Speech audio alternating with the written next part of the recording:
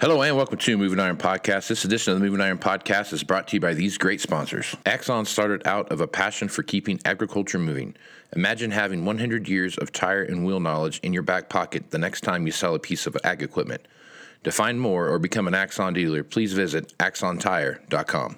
Valley Transportation has been hauling ag and construction equipment across the country for the past 33 years. Call Parker at 800-657-4910 for all your trucking needs. At Valley Transportation, our goal is to help you reach yours. No matter how you buy your ag equipment, whether it's from a dealer, an auction, or a private party, AgDirect can help you finance it. You can even apply online at agdirect.com. Learn more about your financing options at agdirect.com. TractorZoom has access to over $20 billion in heavy equipment sales data. TractorZoom's Iron Comps is the industry's trusted solution for transparent equipment values and auctionable pricing insights. This podcast is brought to you by Anvil AppWorks. The Dealer Connect CRMI app with integrated inventory management is an affordable Salesforce-based solution for your dealership. Create connected customer experience and transform how you work. Moving higher in the 21st century. Hard-working people working hard for you and me. Moving higher, time and time again. Through the years you'll find us here. Moving higher. Hello and welcome to Moving Iron Podcast number 303. This edition of the Moving Iron Podcast is brought to you by Axon Tire, helping dealers move more iron for the past 100 years. For more information, go to axontire.com. Axon would like to give all the loyal listeners two great gifts. One is a free pair of work gloves. So if you're looking for those work gloves, send an email to marketing@axontire.com. And the other one is if you plan on attending the Moving Iron Summit coming up here in Nashville, Tennessee, September 11th through the 13th. That's in 23. So 11th through the 13th in Nashville. Check that out. Send me an email at movingironpodcast@movingironpodcast.com and use tell me that Axon Tire is going to pay for $50 of your registration fee, and I'll get that applied to you. So the first 150 people that take advantage of that get that $50 discount off of their registration fee. So check that out.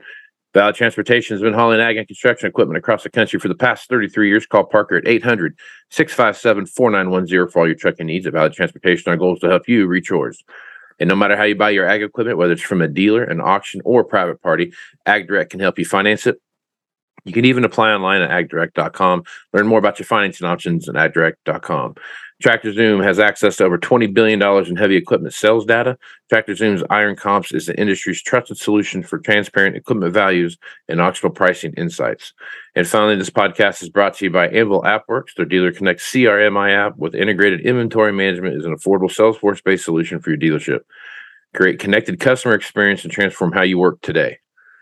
All right, so I've got Rich Posson on here coming in, checking in for his monthly recap of what's happening in the market from the economic side of things. And Rich is always a wealth of knowledge. And you and I sat around here for quite a while, Rich, trying to figure out what we were going to talk about because there's just not that much going on. So I don't know what we're going to talk about here on this podcast. had a couple big things happen this week. You had obviously the November crop report came out. And basically, it's a WASD report, so you're talking about ending stocks, what that looks like, kind of got an idea of where the overall market was based around the end of, just some harvest-related data came through, what's the final bushel per acre look like. They're going into the big January report. So had that come out, and then probably more importantly, which really had a huge effect on the market, was the CPI report came out. So now I've seen a couple different numbers float around, but somewhere between 8.2 and 8.4% last month was the report as the overall inflation for the year. And then when this report came out this month, it was down in that 7.8 range.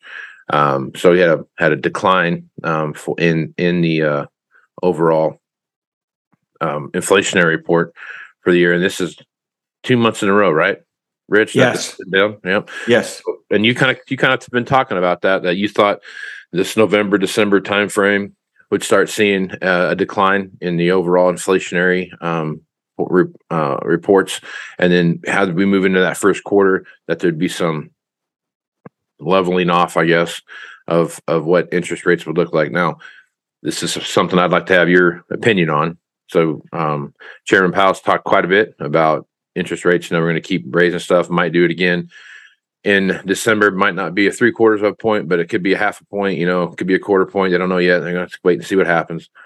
But he's made it pretty clear that even if the interest rates do come, or inflationary report continues to come down, that they're going to maintain a higher interest rate right now and maintain with that for a while. So I guess reading between the lines there, Rich, are you seeing the same thing I'm seeing as far as what he's talking about, or am I off base here? I think you're on base, and yet we then have to not look at just what the Fed's doing with their rates, but what's the free market wants to do. And we got a little bit different story, which I'll explain in a moment. Yes, and earlier this month, when the Fed Reserve come out and raised their rates by 3/4 of a point, which was as expected, they made some interesting comments from the press release from the FOMC meeting that they might actually do a policy change for the first time, I don't know, in many years, in the sense of swinging to looking at real-time data, the latest data, instead of old data. They'd like to lag. They want to follow a bigger trend. They're trend followers. They're not trend timers. And they kind of give us a clue that they might look at something more up to date. And that more up to date data was saying we might actually be winning on this inflation thing. And we could raise rates too high for too long and hurt our economy. And maybe we ought to back off a bit. So the market, the minute it saw that news, I was trading myself at that time, and the price just exploded. And oh boy, we got it. This is great. Then Powell comes out a few minutes to do his speech and answering questions, and he basically said the exact opposite. He come out with guns blazing, saying, we're going to slam these rates higher for a long time to come. We're going to kill this inflation. And he literally said, if we have to kill the economy, we'll do it. Because he also said, if we have to, we'll just print money and rebuild it. So stock market then collapsed and come down. I shouldn't say collapse, but it was a nice down move for a few days there. And that kind of threw me off a little bit because I was so pleased to see that Fed information that they might get on board with looking a little more detailed, more up-to-date information. I'm going to take that press release for its word that they're going to look at this going forward.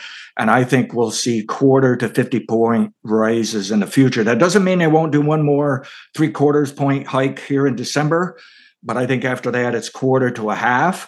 I think originally they were looking for 4.5, a little higher. They may now be looking for as much as 5% on the rate. I think they can do that, but I think they're going to be over and done with early next year. Some people are already saying this December hike will be it. They're going to be over and done with. Now, when we say over and done with, I don't think it's coming down for a long time. I think Powell will say, hey, I want that inflation coming down a huge amount, okay?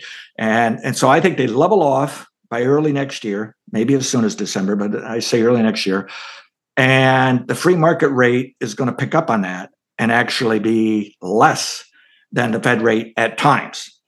And I could see the Fed maybe just leaving rates sideways for all of next year even. And that does not bother me. I just don't want the free market rates to continue to go higher next year because eventually that will break something. And to me, in the last few weeks and at different times throughout this year, I could sense the bond market was saying, we don't need to take as high as everybody thinks. And why would we destroy the economy just because of beating up on inflation? So the bond market doesn't want to do it. And I think we're very, very close to the bond market having this attitude is it'll go up if the Fed goes up, but it's not going to go up ahead of the Fed and speculate where the Fed's going. It wants to be dragged higher. And when you go back to study history in the last 20 years of how the free market related to the Fed, oftentimes when the Fed stopped raising rates, yes, the free market rate rolled over and came below the Fed.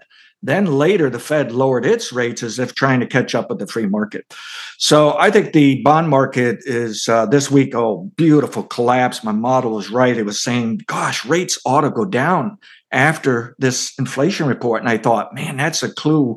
We're going to do something good here in the inflation rate. But I didn't know how. I didn't dare make that forecast because everybody's had a difficult time for forecasting this rollover in inflation.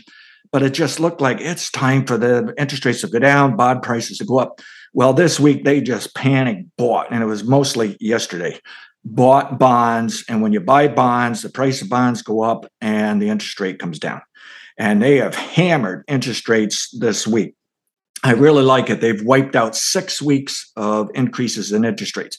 Now, the problem is even the model's saying that a long-term top in interest rates isn't due to early next year. That aligns with what most people are betting the Fed will do.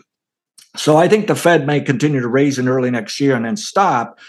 We may see the interest rates, even though they're down a lot this week, they may have to recover some going into early next year, then down for something better on the downside. So I'm not saying they won't go back up. In fact, I think in just the next 2 weeks, we'll learn they did bounce back. But I'm kind of hopeful there's a little more downside than this even next few days here at least on this interest rate. So the next question is, well, why did people panic to buy bonds? Well, the answer is they're used to buying bonds and only getting 0.1% to 1% interest rate. Mm-hmm. And they're looking at interest rates of 4 all the way up to anybody who could write a mortgage for someone, they can get 7 or 8%. So they're thinking, well, if we are close to a top, then why wouldn't we lock in these interest rates? So I think at least the professional Wall Streeters and the rich who own most of the bonds, just as they own most of the stock market, I think they said, yeah, we want some. We want some of this 4 or 5% or 4% 10-year Treasury note interest rate is what they said. Yeah. And so yeah, that's my best forecast. Yeah, the Fed will probably raise some more, but I think we're getting close to a peak for the Fed. I think it's possible, even though the peak should not occur for free market rates early next year, I'm a little suspicious it may not go much higher than what we've already seen this year. It's going to drag its feet. So the next question is, well, why did all this occur? Well, it's the inflation report that came out this week. As soon as that report was released, bam, they were buying bonds, okay? Now, what occurred with inflation? Well, we've had 8.2, 8.4, as you alluded to, and in recent weeks, maybe months, I've been telling my subscribers, I really want a 7.8% CPI headline inflation.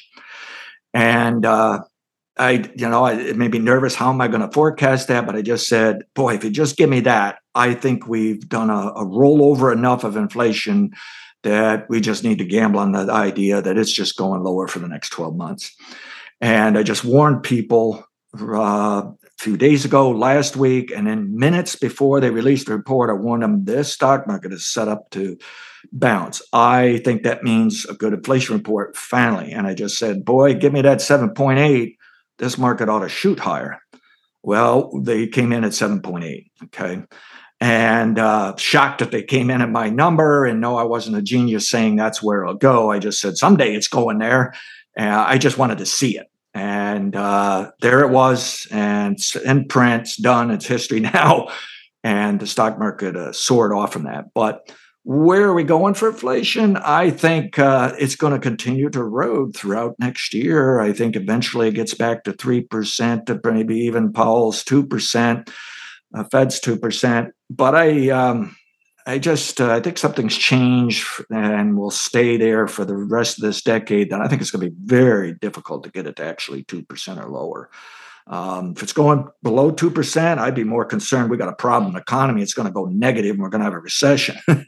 I think the Fed, just as they had problems trying to get inflation up to 2%, they're going to have problems getting it down to 2%. But I will say that I think this year, or I should say next year, towards the end of next year, we may see it down to 3%. Now, I don't think it's going to be a nonstop decline inflation. We will get some bounces along the way on the way down. Some headwinds, some scary moments maybe, and that can upset the financial markets and possibly commodities at times. But I think this looks good. I think we're on our way to lower inflation. And then let's kind of switch over to the economy. What does this all imply in the economy? And I think, yes, the first half of the year, GDP was minus. That was a definition of a recession. But my modeling says we really weren't in a recession. It was just a weird moment that GDP kind of miscalculated here of really catching on what's going on. And we have seen this back in the 70s with high inflation, where you could have a recession by some indicators, but by other indicators, it was not. The economy is still. So we're in this fuzzy world here where we'll be debating and even fighting for a few years now. Were we in a recession and all this business? But I like the PMI indicator that normally runs a positive correlation to the GDP. They go up and down together. And I will say it's a weird time. The PMI has been going down even as of October. It went to the lowest for the year. My model correctly forecasts that we would see some economy problems this year and a lower stock market this year. But why is the PMI going down when for the third quarter of this year, GDP shot up? It's up 2.6% when it had been -9 and then minus 0.6 or 0.3 or something, and previously minus 0.9 actually. The 2.6 was higher than expected, better, but it was in the direction and the time, and so the model gets a gold star. We were right. It is stronger than I expected. It may have to back off, chill out a little bit here in the future. It is a little hard to explain why the PMI hasn't turned up yet, but I had warned the model was saying it might not bottom till as late as October. I can even allow a couple more months on my personal stuff outside of the modeling. My guess in a few months, we'll see the PMI turned up as well. Right, the moment PMI is back to near 50, suggesting economy is stalling out. It's not really falling backwards or contracting. It may be, and we may learn that in the November report for PMI. But I think ultimately in the next few months, we'll see that PMI turn up, get in line with GDP. And my forecast has been all along that, yeah, we'll have a setback this year, but GDP will be doing better next 2 years. PMIs do better. The economy will do better. But the good news is inflation will be coming down during that time. And I think that's going to make for a calmer consumer, business person. And I think it's an outright bullish scenario for the stock market. So, I was very pleased. This is one of the best weeks I've seen in a while for the data and the type of modeling I do. I'm ecstatic this week. Of course, I'm also on the right side of the stock market, but I'm very pleased with this. I'm not saying we're not going to have headwinds and shocks, but right at the moment, in my opinion, I don't buy into the inversion in the interest rate market forecasting a recession. I think that's going to go away. It's not going to work. If I'm wrong on that, we're still going to be in this fuzzy time for several months of some things saying we're going to recession, other things saying we're doing better than ever. Ultimately, my model adds that up that we're still going to have a higher stock market. The election was supposed to, in history, taught us to favor the Republicans, and the model was okay with that. But the election is, the model actually likes a little better in the sense we're not rocking the boat here too much. And I think that just means, yes, we're going to grow the economy and the stock market's going higher. So, very, very good week. Even minutes before the report, I just said, gosh, it looks like we may finally get this good report and the stock market's going to soar. And as far as my stock market forecast, I think the S&P is over 3,900 now. Yeah, it can dip today, ought to be up some more to next week. It might run into trouble around 4,000, but I think looking out to the end of the year, even though there can be some big setbacks along the way, according to the model, I think it's ultimately moving higher. We may even get a Santa Claus rally to finish the year off with a nice moment. We may yet see 41, 4,200 in the S&P 500. And I think in the next 2 years, I think we could see 5,300 to 57, maybe 5,900 here. Another, nice, maybe 40% up in the next couple of years in the stock market. But where will I get nervous? Well, unfortunately, I can't get nervous unless it takes out the low of this year in the stock market. And that was in October. And the model a few days after that bottom, I kind of thought it was going lower in November, but just a few days after that bottom in October, the model jumped on it nicely and just said, you got to call another bottom here. You just got to take another shot at it. And then this week, it also said a short-term bottom should occur, which suggested we were going to get some good news. We got it. So we can always be wrong, but until it takes out the low of this year, and over time, hopefully, I can come up with a higher price than that to warn us that we got some problems. Right at the moment, I am stuck with using the lowest price of the year as our danger point, risk point, and other than that, I've got to be long-term bullish. And think that we have some optimism coming here and think that people are going to calm down next year and kind of get back to a little normal economy here. So, people ask me, well, yeah, but what could really destroy this? And I think it's going to have to take something huge, World War III or something. I really do think we got a rock solid bottom in here. And, So how do you think China plays in all this? If they, you gotta take everything they say with a grain of salt, but if you start looking at, they start easing some of these COVID shutdown restrictions and those kind of things that they've got in play right now, they start moving those things around a little bit, and they start to open up the country more on a regular basis, and manufacturing gets back in line and goods going in and out of the country make a lot of sense. How do you think that plays into the whole inflationary thing? Because that's got to have a huge impact on that. yes, if they could just get past their COVID, these lockdowns or regional lockdowns, their manufacturers going to prove they're hurting the economy. We just got some recent information. Things are really slipping. Okay, people are buying less from China, but they're also producing less, and it's just kind of backfiring there on the lockdown. And we all know, yes, lockdowns backfire. I mean, we did it, and we had some problems. But I'm not going to argue with them whether they should be doing it or not. They have to take care of their people the way they see best. And but I think, with any luck at all, by this spring going into summer, we're going to see some evidence they're backing off on that. And I think that improves manufacturing and helps improve the global economy. Right at the moment, it is a headwind, but it's not. I don't think it's a negative factor. Some economists might argue it is, because the China economy, they're second biggest in the world. It makes an impact. But I think we're going to see improvement later this year. I think their stock market even does better this year.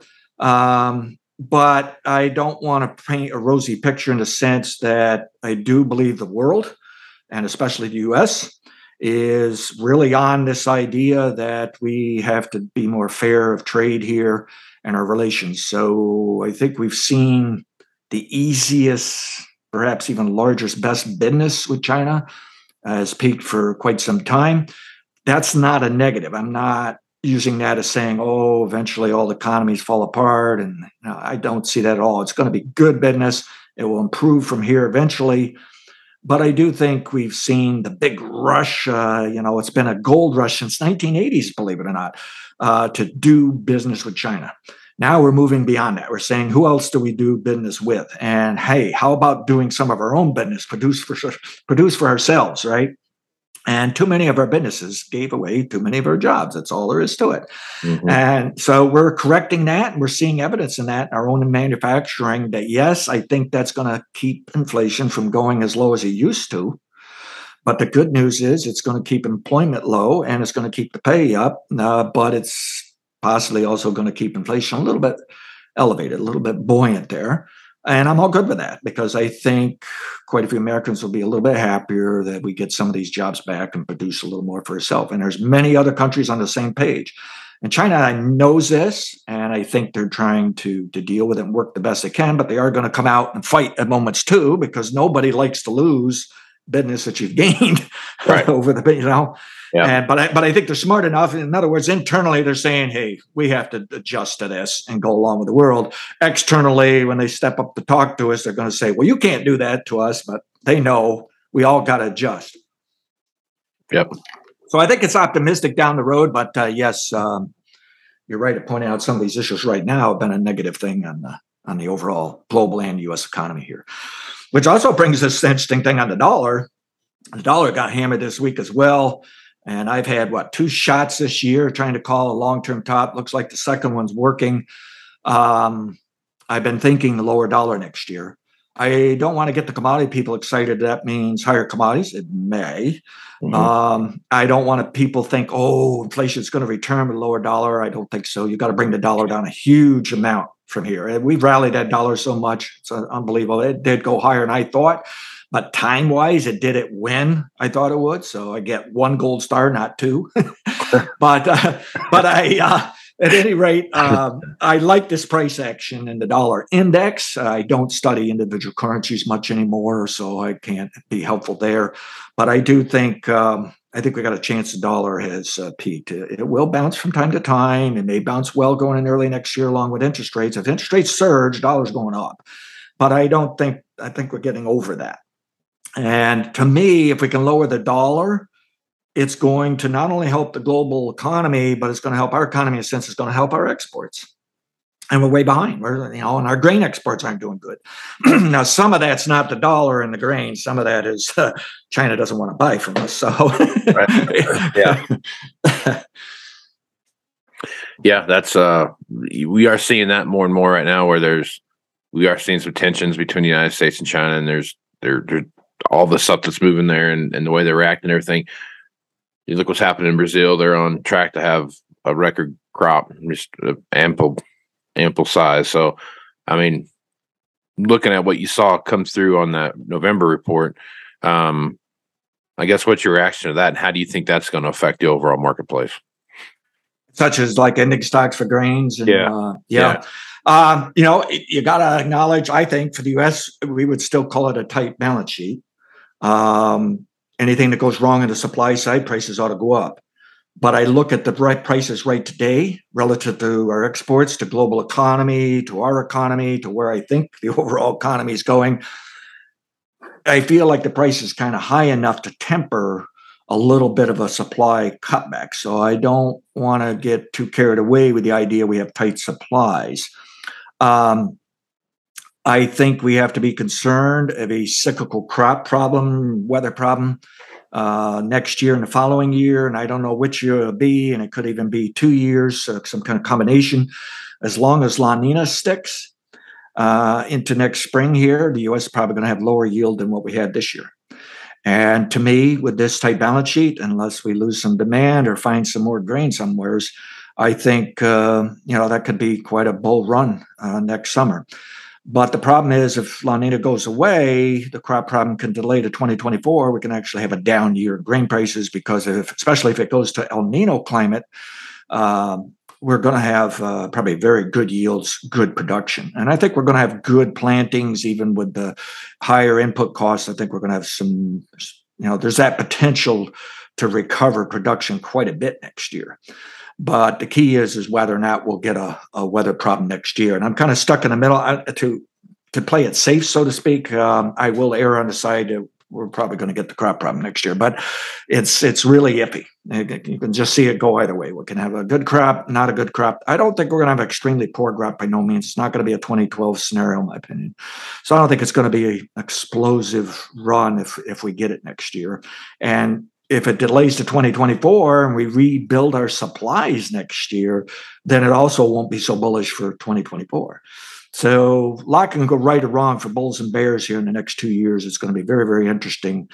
I really need to get this weather issue out of the way, because looking out to mid to late decade, I say a lot of these commodities will be lower priced and things are going to calm down on us. Now, where are we with weather today, such as South America? Because now they're up. They're on at the home plate ready to swing the bat here. Yes, there's issues in Argentina. Wheat production's down. Argentina always has problems every year anyways, in my opinion. So it's difficult to say, do we really want to get bulled up on that? And but I look at Brazil, look at South America in general. I'm not really seeing the weather issues here, but hey, this is a time it can happen from now into February. So we got to watch out for that. And I think that's why the U.S. grain prices haven't come down as much as they should have relative to our exports and what's been going on in the economy. Is people are saying, do we really want to sell this? We ought to see how South America is doing. And best I could tell, South America is planning a lot, producing a lot, if they can get the weather. And the La Nina is still here from what I understand, so it could be an issue for South America. But I kind of feel like Brazil might be trying to swing the other way a little bit of not such a problem.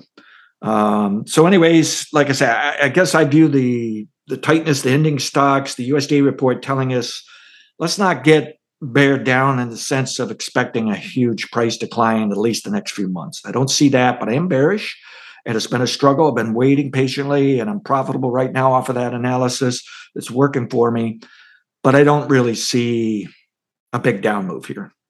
And I do see after January 1, we have to consider, how about that seasonal tendency to move higher, especially when we have these kind of balance sheets? And what about our own weather here in the U.S., or even the entire Northern Hemisphere next summer, Mm-hmm. And so, yeah, I am bearish, but on the grains, but it's more of a trader's thing. It's just time to make a little money on the downside here. Right. If we're having a major decline, I'm afraid I got to wait quite a while to see some kind of evidence we can grow a good crop next year. Right on. Okay. All right. Let's jump over one last topic here, and let's talk about what we see happen over in the energy market right now. So price of oil had a pretty good run up this week. You can see where things kind of went, and things have done various things throughout the week, but really oil has done quite well. Still taking oil out of the strategic petroleum reserve as fast as they can, doing all the stuff they see there. I guess as you look at what's going on there, and then just your opinion on, I think they set that buyback market like $70 or something like that to go back in on the petroleum strategic petroleum reserve to replenish all the stuff they've taken out. Looking at what's going on right now, Rich, do you really see the ability to get to that $70 mark? And I guess what is your long-term view on price of oil right now going into the winter months here, where we're going to see some need for heating oil and those kind of things? Yeah, I think as far as the $70, I think the government did a fine job figuring out the price level where they ought to buy it and wouldn't create too much demand to put prices up too high. I think they're right that even if they don't get it bought, the point is it can help oil companies kind of move forward to drilling more.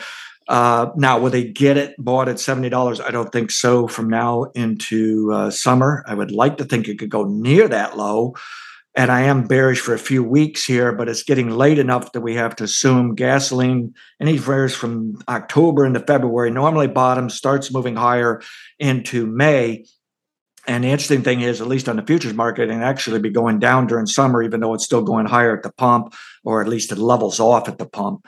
We'll have good enough seasonal demand here to support the gasoline market in the summer. Oil can be off. It doesn't have to stay right in line with gasoline. I've seen it go down for an entire month when gasoline went higher. But when looking over 2 or 3 months, normally oil will do about the same as gasoline. So I'm assuming, looking out to summer, oil will be higher as well. So I really question whether the government gets a chance at $70. I do think looking all the way out to 2025, 2026, they will have an opportunity to do it. And I don't see, barring a World War III or something, I don't see the kind of disasters over the next 4 or 5 years here where we wished we replenished our supply sooner. So I think we should just be patient, and we'll get that rebuilt over the next few years. But anyone wanting to get it built now, I think they're not going to get that price low enough. Even though I'm bearish oil next few weeks, I'm kind of thinking as the further out we go, we're going to get a rebound in oil. I don't think we're going to see a rebound in oil back to the high of this year, last year, whatever is the highest. I just don't see that kind of disaster. I see the world kind of settling it out, calming down here in the next couple of years here. I realize there's probably still some mega bulls out there, but Goldman Sachs have been one of the biggest mega bulls. Maybe they flipped on me. I haven't followed them probably a month or two here, but probably 2 months ago, I think I saw a forecast where they were giving up on the idea of maybe 140 oil or something even higher than that or something. And I think the record high in the future is 147. I think it's going to be difficult to sustain it above $100 here for any length of period of time, frankly, but we can revisit $100 easily enough, or not that far below it. Mm-hmm. So that's my stance on oil here. Yep. All right. Get your reaction this a little bit here, and then we'll close it down. The whole FTX implosion and what that did for cryptos, and then what kind of ripple effect do you think that sends across the overall market right now? Because there was quite a bit of money there that just kind of evaporated over a 11-month period. Yeah, so somebody said in the last year, $2 trillion was wiped out of crypto. I turned bearish. Basically, Bitcoin. I don't necessarily follow all of the crypto. I kind of use Bitcoin as a clue of the entire crypto, and that might not be a correct thing. But I turned bearish Bitcoin in December. It was bearish all the way up to till November 3rd. And then I said, I think we got a long-term bottom. And I told everybody I was going to be bearish into early next year. And I called a bottom, and it was feeling right for couple of days. And then FTX comes out and big crashes. And I said, well, folks, I'm bearish. That's all I can tell you.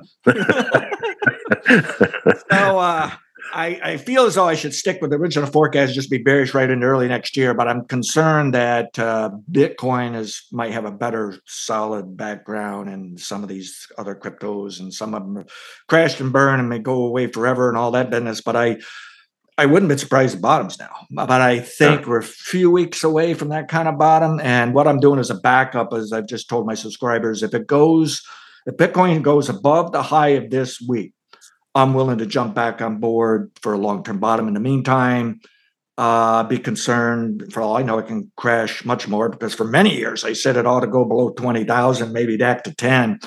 And what were we, 17, 18 or something like that? And somebody's saying, there's some people out there saying 10,000 would be the better level. Somebody said that was cost of production, which I don't have much experience dealing with that. But so it can go much lower still here, and it could stay down much longer. But yeah, if it takes out this week's high with any convincing behavior, I don't doubt looking out to next year and the following year, Bitcoin does better and maybe the overall crypto will do better. I think the only reason to do that is people are just washed out. They're just not willing to sell anymore, any lower.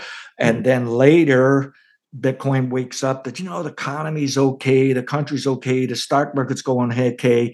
And there will be people who will be diehard lovers of it, but they're also making money in the stock market, and they'll take some profits out just to put back into Bitcoin and these other currencies, just as a diversification for investment. Mm-hmm. And so I think it can rebound in a couple of years here. I still believe it's probably something that's going to hang around forever, at least the technology part of it. But you're going to see more discussion of it's time to regulate it. And that may actually make it better for it as an actual currency, but it'll probably tame it down so it's not this wonderful speculative tool that a lot of people have made a lot of money out of on both sides and stuff like that. But yes, major crash and burn. And fastest give up on a long-term bottom call I made ever. So, you think more people are going to, because of this, would you suspect to see money flow over to precious metals like gold and silver? Oh, I think we're seeing that. And I don't study silver anymore, but I have a few people that I don't know, every couple of months I take a look to see what they're doing. And they were already liking silver anyways. And now because of this, they like it more. And my gut feeling is they can be right on that. But again, I don't study it. I don't have a forecast on it. Gold, I'm a long-term bear gold into 2025, but I've warned my subscribers, this can be one of the weirdest, sloppiest bear markets. Even though it could go all the way down to 1,400, 1,500, I would say with this Bitcoin or the FTX development, they're buying gold. And I've warned people, we could have $100, $150 rallies in gold, even still in a bear market. It might even be just sideways all the way into 2025. The better statement from what I'm getting from this modeling is that it should be difficult to go to a new record high, that the current record high is so important that it just should not go above it over the next 4 or 5 years. And so I don't want to scare people or just disappoint the gold bugs. We can have some rallies here. We can have some support. And I'm willing to bet some of these Wall Streeters are saying, I can't trust, even though gold was not a worthy investment last 2 years, horrible hedge for inflation, they're saying, but it also has a history of being far more stable and safer than the cryptocurrencies. Yep. So I think that can what occurred here can support gold for a while here. I still want to be bearish, but I've already warned it. It may not be all that great a bear market. It's just I got to make the call anyways. Right. Right on. All right, Rich, good stuff, man. Talk a little bit about your podcast, what you have going over there, and where people can find it. Yes. So go to criticalpointpod.com. And you'll find various pages discussing myself, a little blog section, which I hadn't updated in months. And I'm finally going to get more disciplined here to put some more frequent stuff on it. You'll find a page to take you to our video audio podcast host site where you can see free and subscription. You can log in at that page or on any of the, or I should say subscribe on any of those videos. But there's also a subscription page right on the homepage of criticalpointpod.com. I produce a morning brief on the stock market, and then a separate one in grains. And then I do at least one video during the week that's just kind of an update. And then I do a weekly updates, normally on Thursdays. One is financial markets, economy, stock market stuff, gold, crude oil. And then another one is grains. And then on the stock market side, at least one of those weekly updates is a monthly update where we get involved in more long term. What I create are a variety of buy and sell signals from, say, a month all the way out to years. And I even have a once a decade sell signal that history shows the stock market drops 20 to 50%, believe it or not. And I have once a decade buy signal. Along the way, during that bull market during a decade and the economic growth during a decade, we have many other types of buy sell signals. The model will label all price fluctuation from 1 minute up to years, believe it or not. We label it and it gives us an idea of how long it will go up, how long will it go down. It gives us a clue of when is bad news going to occur, but it can't necessarily give us that precise newspaper story a day before the newspaper's printed or anything. It just gives us a guideline of, hey, it's time for bad news, or hey, it's time for good news.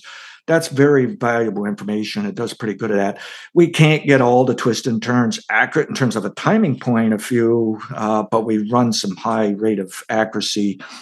And people just find it very valuable. Even if they tell me they're a long-term investor, they love to hear this stuff, at least on a weekly basis, to tell them why is the market twisting and turning within their long-term investment kind of perspective. Okay. People can also reach me at on Twitter at Rich_Posson. That's Posson. And they can email me at rich@ag-financial.com. Right on. So, check him out on Twitter, man. There's a lot of good stuff there, and go to the Podbean thing. There's, like Rich was saying, like there's a lot of stuff there for free that you can listen to, and quick little tidbits. And there's lots of great information in there, and the service is well worth the money. So make sure you guys check all that out. And Rich is an incredible amount of information in what he's got going on, and very the one thing I like about you, Rich, is that you're not that this is a trait that I want to see in everybody, but you have a contrarian view to what's going on around you, and typically the contrarian view is a little more accurate than what you hear on the talking heads on TV. So, thanks for what you're doing out there, Rich. Thank you very much. All right, I'm Casey Seymour with Moving Iron Podcast. Make sure you check me out on Facebook, Twitter, and Instagram at Moving Iron LLC. Out there on LinkedIn at Moving Iron Podcast, and you can see the video version of this at the Moving Iron Podcast YouTube channel, which that's the name of it. You used up all my brain cells to think of that one. So check that one out when you get a minute. Anything Moving Iron related, go to movingironllc.com. You can find all the information there for anything that's going on, blog posts, the library, the Moving Iron Podcast, as well as information from the Moving Iron Summit. I should have some information up here this weekend to have more information about what's going on there. So with that, I'm Casey Seymour with Rich Posson. Let's move some iron, folks. Out. Axon started out of a passion for keeping agriculture moving. Imagine having 100 years of tire and wheel knowledge in your back pocket the next time you sell a piece of ag equipment. To find more or become an Axon dealer, please visit axontire.com. Valley Transportation has been hauling ag and construction equipment across the country for the past 33 years. Call Parker at 800-657-4910 for all your trucking needs. At Valley Transportation, our goal is to help you reach yours. No matter how you buy your ag equipment, whether it's from a dealer, an auction, or a private party, AgDirect can help you finance it. You can even apply online at agdirect.com. Learn more about your financing options at agdirect.com. TractorZoom has access to over $20 billion in heavy equipment sales data. TractorZoom's Iron Comps is the industry's trusted solution for transparent equipment values and auctionable pricing insights. This podcast is brought to you by Anvil AppWorks. The Dealer Connect CRMI app with integrated inventory management is an affordable Salesforce-based solution for your dealership. Create connected customer experience and transform how you work. Moving higher in the 21st century.